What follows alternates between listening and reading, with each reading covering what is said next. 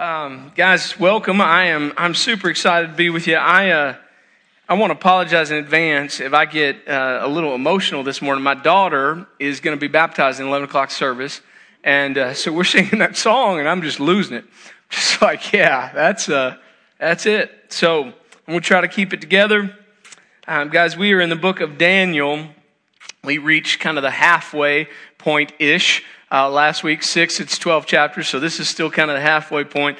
But we're going to jump into Daniel chapter 7, which is where those of you that have done the Read Through the Bible program, many people kind of fall off in Daniel chapter 7. They love the first 6 chapters of Daniel, like, man, this is good stuff. This is a great story. Get into Daniel chapter 7, and it shifts genres on you, and you go from it being historical writing to it being really apocalyptic kind of writing, and people go, whoa, wait a second, what is this about?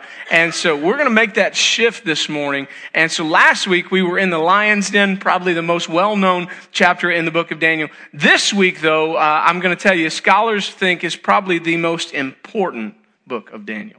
And because we learned some things about who God is, we learned some things about how it's all going to work out.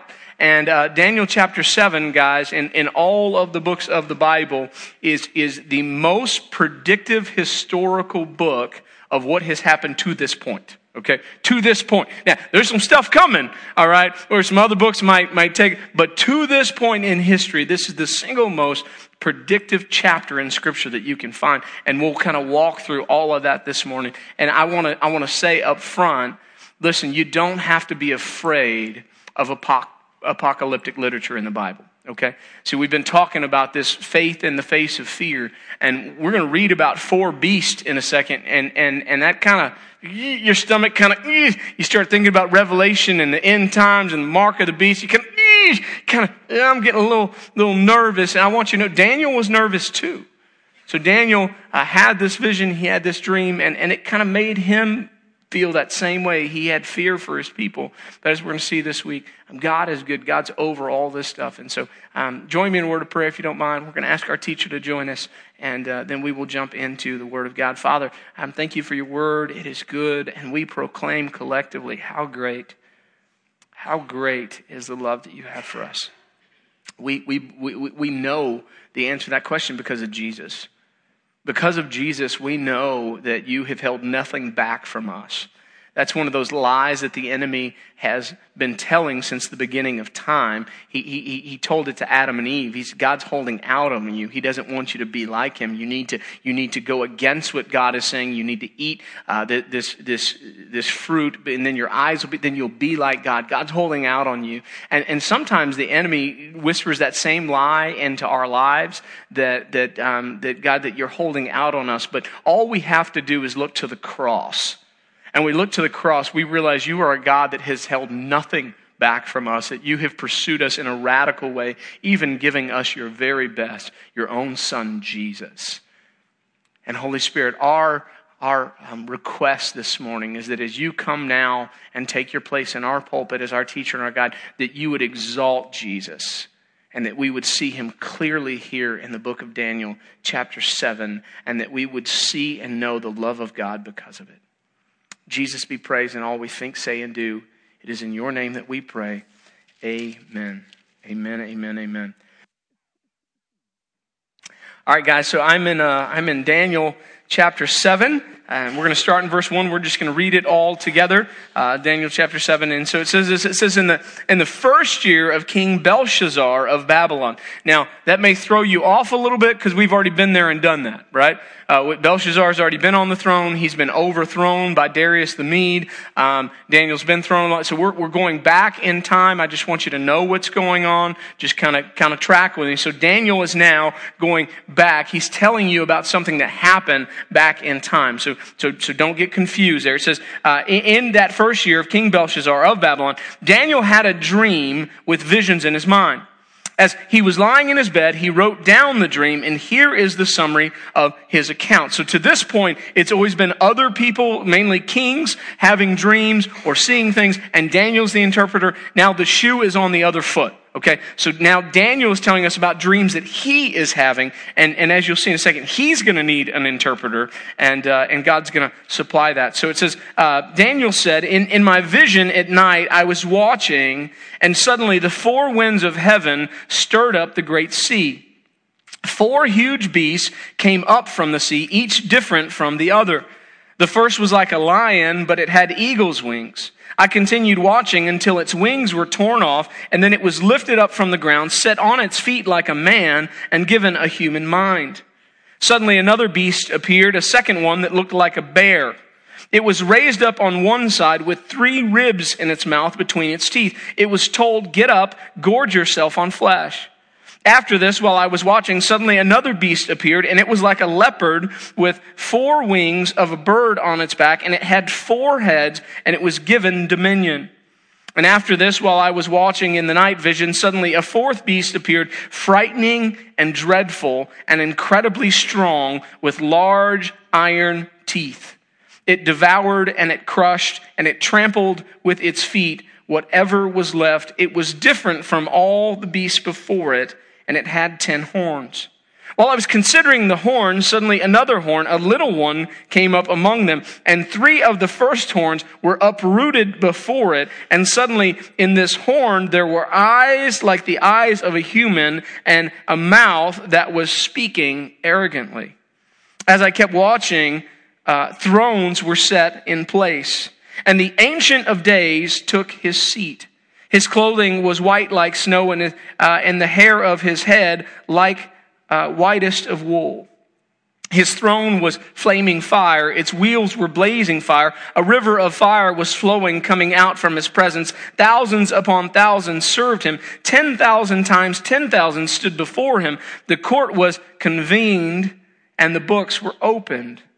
I watched then because of the sound of the arrogant words of the horn speaking. As I continued watching, the beast was killed and its body destroyed and given over to the burning fire. As for the rest of the beasts, their dominion was removed, but an extension of life was granted to them for a certain period of time. I continued watching in the night visions, and suddenly one like a son of man was coming with the clouds of heaven.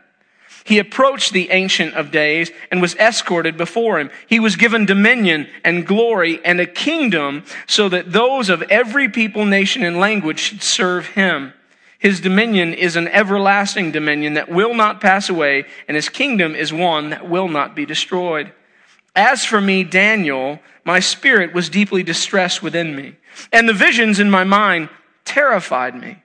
I approached one of those who were standing by, and I asked him to clarify all this. So he let me know the interpretation of these things. These huge beasts, 4 in number, are 4 kings who will rise from the earth. But the holy ones of the Most High will receive the kingdom and possess it forever. Yes, forever and ever. And then I wanted to be clear about the 4th beast, the one different from all the others, extremely terrifying with iron teeth and bronze claws, devouring, crushing, and trampling with its feet whatever was left. I also wanted to know about the 10 horns on its head and about the other horn that came up before which 3 fell. The horn that had eyes and a mouth that spoke arrogantly and that looked bigger than the others. As I was watching, this horn waged war against the holy ones and was prevailing over them until the Ancient of Days arrived and a judgment was given in favor of the holy ones of the Most High. For the time had come, and the holy ones took possession of the kingdom. This is what he said. The 4th beast will be a 4th kingdom on earth, different from all the other kingdoms. It'll devour the whole earth, trample it down, and crush it. The 10 horns are 10 kings who will rise from this kingdom. Another king, different from the previous ones, will rise after them and subdue 3 kings. He will speak words against the Most High and oppress the holy ones of the Most High. He will intend to change religious festivals and laws, and the holy ones will be handed over to him for a time, times, and half a time. But the court will convene, and his dominion will be taken away to be completely destroyed forever. The kingdom, dominion, and greatness of the kingdom under all of heaven will be given to the people, the holy ones of the Most High. His kingdom will be an everlasting kingdom, and all rulers will serve and obey him. This is the end of the account As for me, Daniel, my thoughts terrified me greatly, and my face turned pale, but I kept the matter to myself. May God bless the reading of his word. So, before we jump into what all that means, let's have a little very brief lesson in the genre of apocalyptic literature, okay? Huge difference between apocalyptic literature and historical literature, okay? So this is a whole different genre that we kind of run up now on in the Bible. So the word apocalypsis literally means revelation. Literally means revelation. That's why when you get to the end of the Bible, and that's apocalyptic literature, and that's why it's called Revelation. And what it is it is think of it as a pulling back of the curtain, okay? It's a pulling back of the curtain to see the unseen world and how it affects the world that we do know and see. Okay, so apocalyptic literature, it's a pulling back of the curtain to see the unseen world and how it is working in the world that we do know and that we do see. And you need to know that it's literature that is full of symbols and pictures, word pictures, symbols. And so it's not meant to be taken literally, but the interpretation of it should be taken literally, right? When we know what those symbols mean, then we have to go, okay, yes, that's, so I'm not looking for an actual beast that is coming out of the sea. That's not what I'm looking for. And so we're going to get into that. And so most of these things are symbols. David Helm, one of the writers of the commentaries I've been reading this week, he kind of best described this transition from Daniel 6 to Daniel 7. He's like, the first 6 chapters of Daniel, we're listening to a really great story. He says, suddenly you get to chapter 7 and it's a blockbuster movie.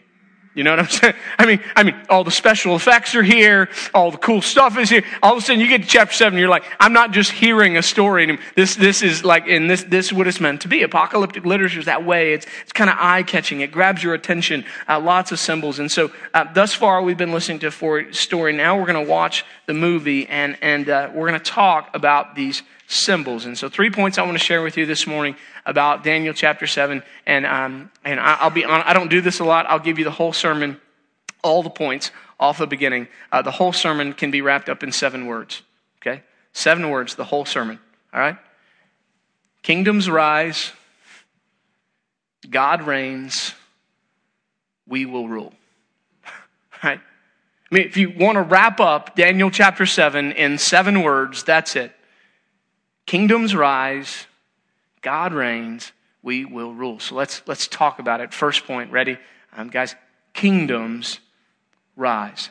Kingdoms rise. So Daniel chapter 7 is interesting. There's actually been something going on in the book of Daniel, chapter 7, from chapter 2 to chapter 7 that maybe you haven't caught because we're reading it in English, but originally it wasn't written in English. It was written in a couple of different languages. So from chapter 2, verse 4 until the end of chapter 7, this hidden thing happens. And that hidden thing is a language shift.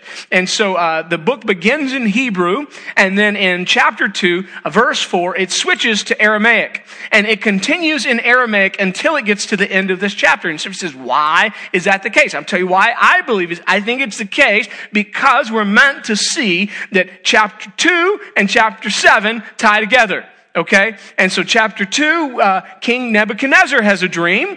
And in chapter 7, now Daniel has a dream. And we're meant to see those 2 dreams go together. Okay? Those 2 dreams go together. Now, I'll show that to you this morning. And so there's these two dreams, and they tie together. And you may have forgotten the dream that Nebuchadnezzar had. So let's flip back to chapter 2 just to kind of refresh our memory about these 2 dreams and how they tie together.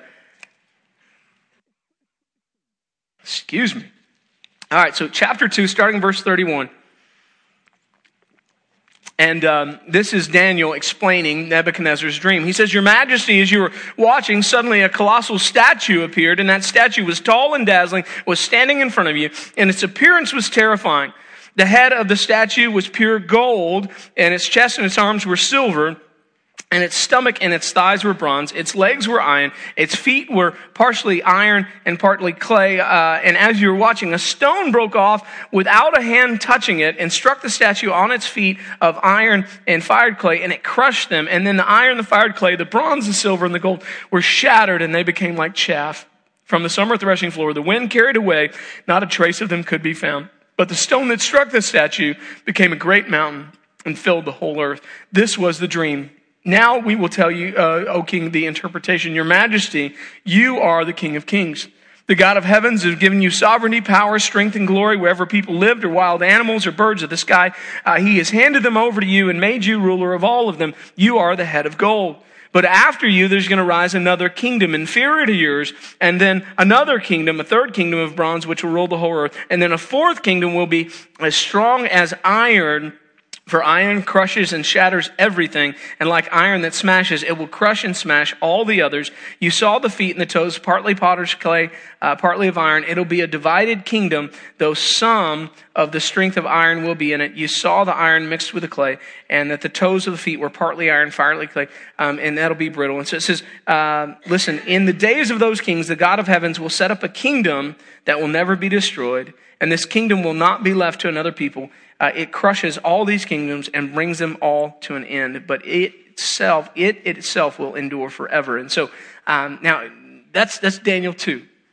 Now in Daniel 7, we have another dream. This time it's a dream that Daniel has, and in this dream again we've got four things going on.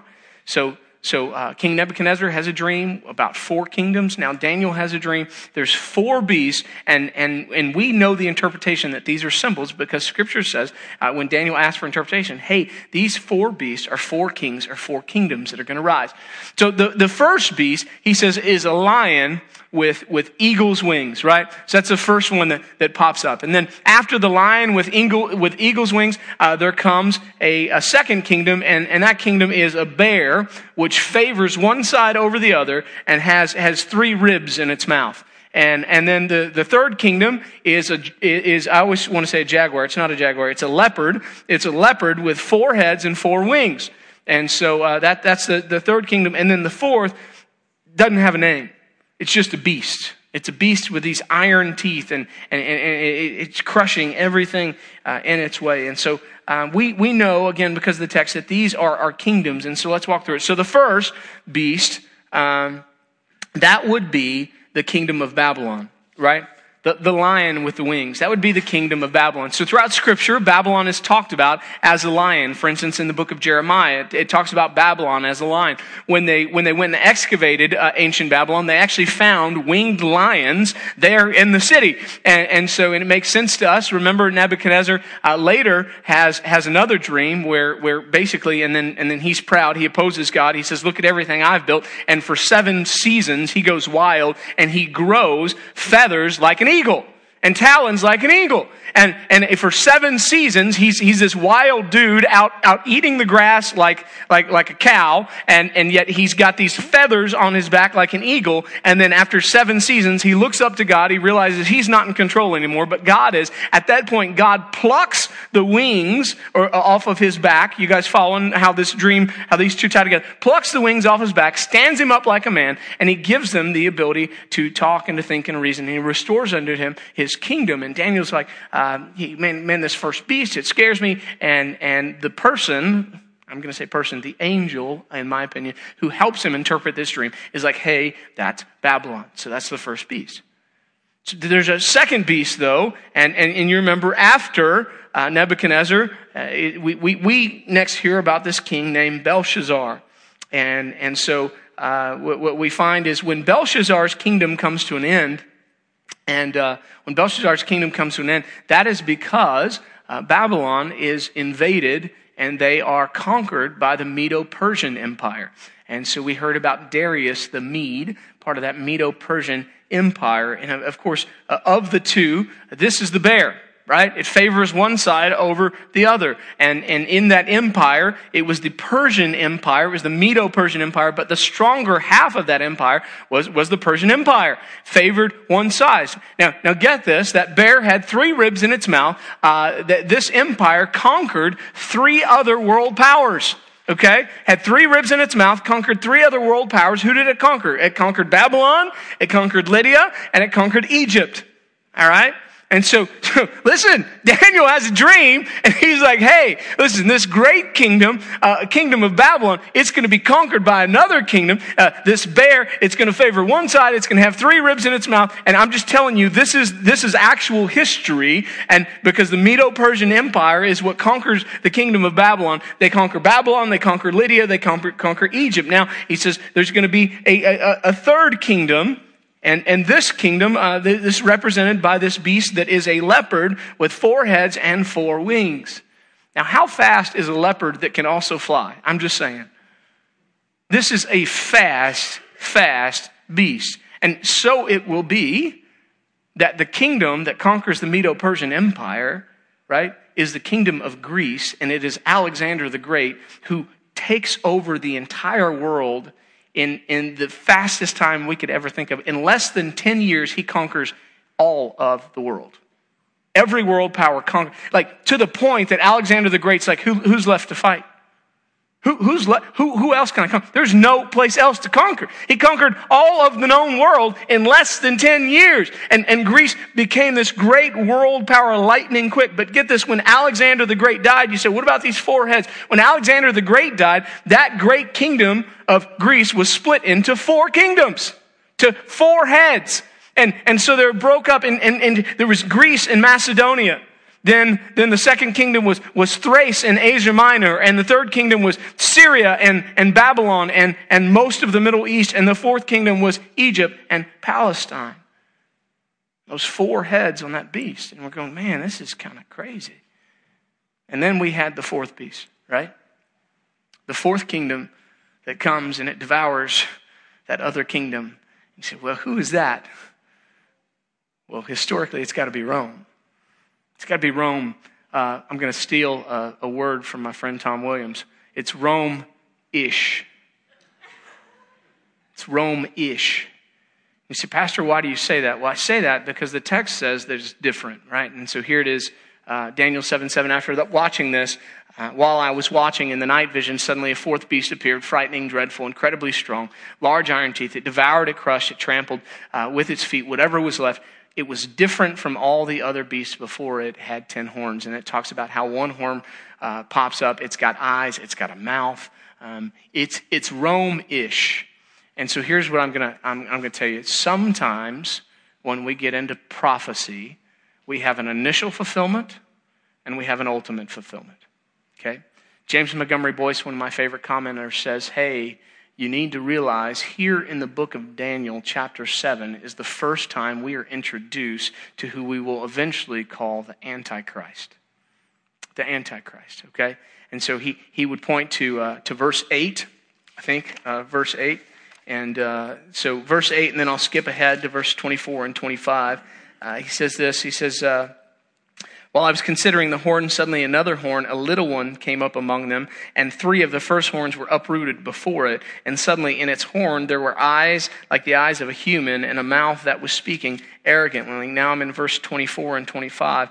It says, the 10 horns are 10 kings who will rise from this kingdom. Another king, different from the previous ones, will rise after them and subdue 3 kings. He will speak words against the Most High and oppress the holy ones of the Most High. He will intend to change religious festivals and laws, and the holy ones will be handed over to him for a time, times, and half a time.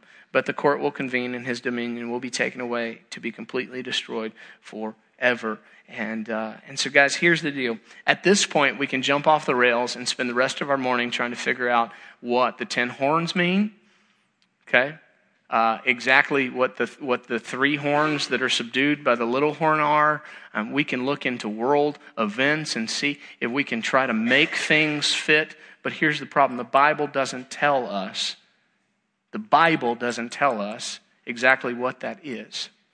We know from history that the 4th kingdom is Rome, but we don't exactly know how all that then shakes out because it's different. So we know that it's Rome, but we also know that it's more than Rome, that Rome predicts what's going to come here in the end. And so here's what we're going to do. We're going to stick to what we know, okay? And so we're going to kind of talk about the big picture, and the big picture is this: here on earth, kingdoms will rise. Here on earth, rulers will rule. And especially if you're a believer in God, they will be harsh. Okay? Don't expect any kingdom on earth to be good to you. Okay? That's a message we need in America, by the way. You guys hear me? Okay? People, all people, are inherently sinful. And to think that a collection of people by vote will somehow resurrect a righteous government that will rule all people is a fallacy. All governments will get worse. That's the truth. No one government is going to be the thing that restores and forces God's hand and makes Jesus come back. When you begin to think that way about theology, well, there's something that I can do. If I vote in the right people, if our nation changes, then Jesus will have to return. Then you have the same fallacy as that of the Pharisees that thought if they could force all of Israel to live righteous, then they could force the hand of God and make God return and set all things right. That's not how God works. God will return in His time, on His timetable. There is nothing we can do to force the return of God's hand, okay? It's not how it works. So we can't get caught up in that. So here's what we need to know. Guys, in this world, kingdoms are going to rise. And in this world, it's going to be really hard for the people of God. It's promised. It's going to be hard. It's going to get worse. That's what I'm telling you. It's going to get worse. That's what Scripture says. All right? Everybody comfortable now? Feel good? Okay, awesome. Awesome. Here's the second truth. It's really important, though. Something we need to remember as things get worse. Ready? God reigns. God reigns. Like, listen, God is not up in heaven or over in heaven. I don't know what your view of heaven is. Maybe you think He's on the cloud somewhere or whatever. Somebody once floated out the idea that heaven is really just another parallel realm that we can't see, and that freaked me out. It's like, there you are, God, right there, right here next to me, just walking with me, still doing that. Okay? Just sometimes I forget. Listen, God is not in heaven scratching His head, wondering what's going on. Sometimes we act that way, but He's not. God is in heaven, being God, working for good, restoring all things. And so what we have in Daniel 7 is a storm of chaos fills the earth, right?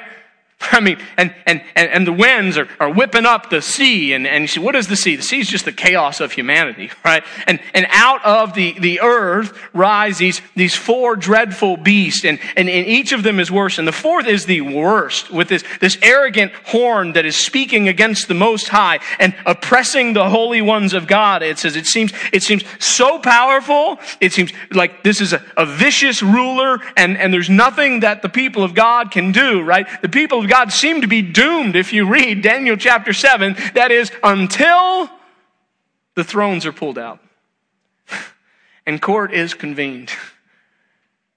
And it says, then the Ancient of Days comes and has a seat.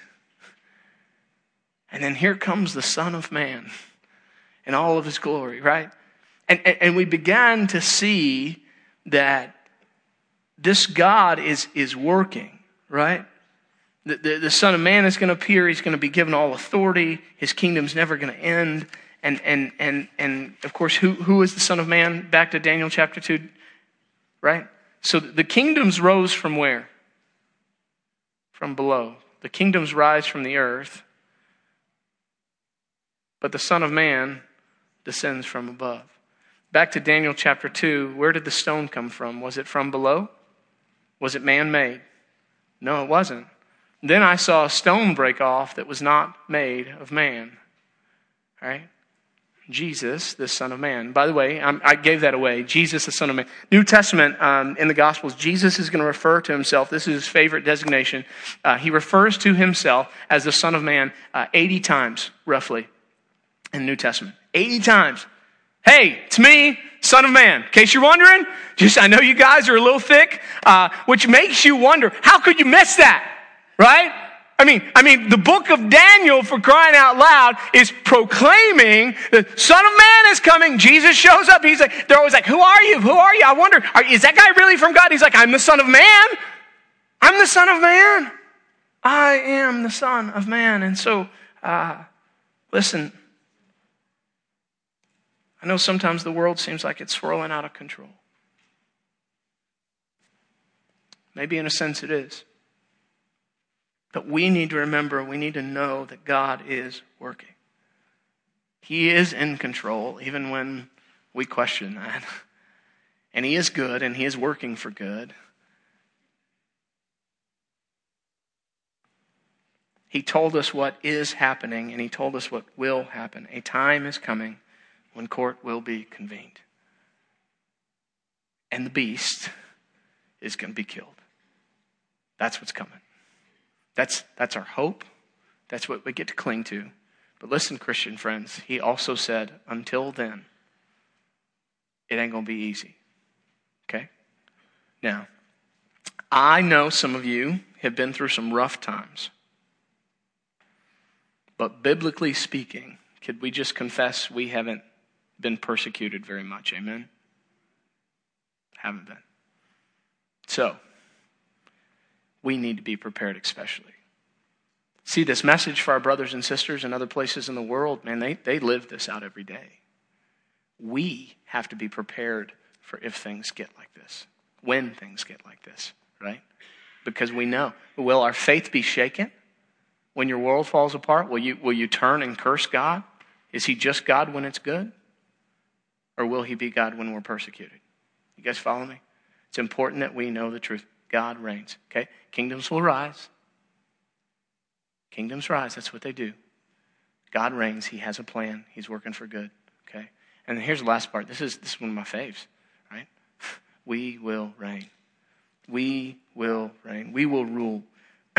So this coming of the Son of Man, it not only marks the end of the reign of the kingdoms of earth, but it marks the beginning of ours. And so maybe you missed this in verse 27. It says this, the kingdom, dominion, and greatness of the kingdoms under all of heaven will be what? Given to, who's it given to?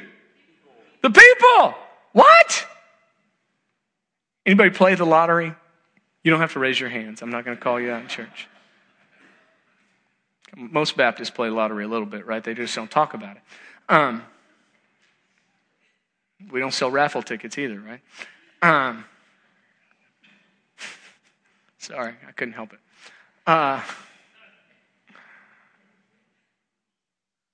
Listen, best payoff in the history of mankind is when the kingdom comes, get this, it's going to be given to us. So the story of the gospel at its heart is that God made us in His image to rule, to have dominion. Right? Rulership. God made when you walk outside in a little bit and you look around and you see the birds and you see the trees and you see the weather, like listen, God actually made you to rule over that, right? But we messed up, so we don't have dominion like we should. But God's going to restore all that.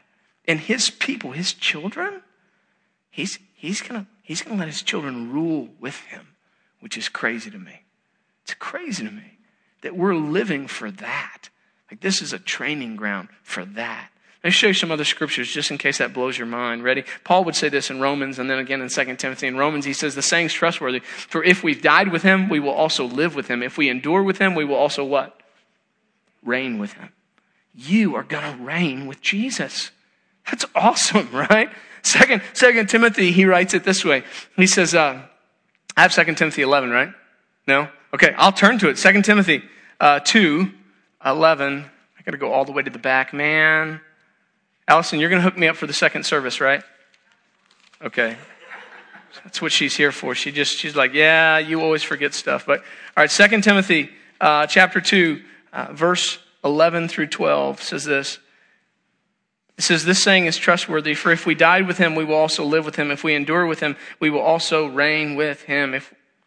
We will also reign with Him, right? It's the same thing. Paul said, listen, if we have trusted in Christ, and we are going to reign with Jesus. James says it this way in James 2:5. Listen, my dear brothers and sisters, didn't God choose the poor in this world to be rich in faith and what? heirs of the kingdom that he has promised to those who love him. Jesus said it this way, Matthew 25:34. Then the king will say to those on his right, come, you who are blessed by my Father, inherit the kingdom prepared for who? Who's it prepared for? Prepared for you. Come and receive the kingdom that I have prepared for you. All right? For you. That's not just a story, friends. That is our story, right? It is easy to look at the kingdoms of the world and wonder if God cares and wonder if he's coming. Man, it is. It's easy to turn on the news and go, God, where are you? It really is. But when you read the Bible and you step back from all that stuff that's happening, all those places you feel like God is absent, you see this bigger picture. God said that kingdoms would rise. God reminds us that no matter what, he reigns and he's got a plan.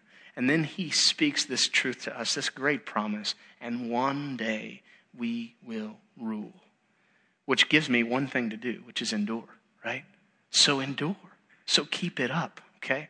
So I want to give you some homework. I'll let you out of here. 3 things very quickly. Number 1, I think this text calls us to both wait and watch, right? Wait and watch. And that's a balance thing, by the way. I've got some watchers, and man, they are watching. They are watching the news. They're watching every headline. Man, did you see that? I mean, Israel, they're going to rebuild the temple. Jesus, that means if they rebuild the temple, if they put those blocks up, then it's going to happen. We're going to force the hand of God. I got some watchers, right? And to those watchers, I lovingly always say the same thing, and they get angry with me. And I'm like, no one knows the day or the hour, brother. I love you. I love you, but no one knows the day or the hour. That's what Jesus said. This is the truth of God's word. We don't know the day or the hour. And so you also have to be patient, right? Because if all you do is watch and you're watching every headline, man, yeah, that's a place to live. I don't know that's a place I want to live, right? On the other side of that, I got people that are just waiting. Well, God's never going to show up in my lifetime. And so I'm like, hey, you better be prepared. Right? You're supposed to be the servant that's being faithful because you never know when he's going to return. So don't get so caught up in just believing, well, it doesn't matter. It does matter. When the king comes home, he's going to see what the servant has done. And so we should be working. We should be storing up for ourselves treasures in heaven, right? There's no, I don't get to be lazy in this process. I have to watch and I have to wait. Second thing, we have to trust in the plan and the power of God. Okay? Trust in the plan and the power of God. I have to trust in the plan and the power of God no matter who is president, no matter what happens with Brexit, if that ever happens. Right? I think they're just going to talk about it forever. I got to trust in the plan and the power of God no matter what happens. I have to trust. God reigns. He's over this. And that's not just a big picture thing. You know what I'm saying? Like for me, God's sovereignty is one of the most small picture things. Like it has more to do with my personal life than it does with even these big things, right? Because that means that God reigns over my finances and he reigns over my kids. Like as a parent, I want the bad one here. And God's like, I got this, homie. Step out of the way. Okay? So, trust in the plan and the power of God. Lastly, all right? Train for the future by being faithful in the little things today. All right? Listen, I don't know if anybody's ever told you that this is a training ground, but it is. You guys remember what Jesus said about being faithful in the little things? He who is faithful with the little things will be entrusted with what? Much. We are in training. Okay? Every day, we have opportunities to be faithful in the little stuff. Okay? What is the subtitle of the series? It's Daniel, what? Faith in the face of fear. Our job is to be faithful in the little stuff. And right now there's some stuff going on in your life and you're like, oh, I don't need God in this. I got this. I'm just telling you, it's what you do in the little stuff that's going to prepare you for the big stuff that's to come. I don't want Jesus to come back and the kingdom to be fully, here before me and me to be trying to read an instruction manual at that point. I don't know what to do, God. It's like IKEA. All you got is pictures. What am I supposed to... Okay. I'm supposed to do all this with an Allen wrench? Are you kidding me? Right? I want to have worked through that book some beforehand.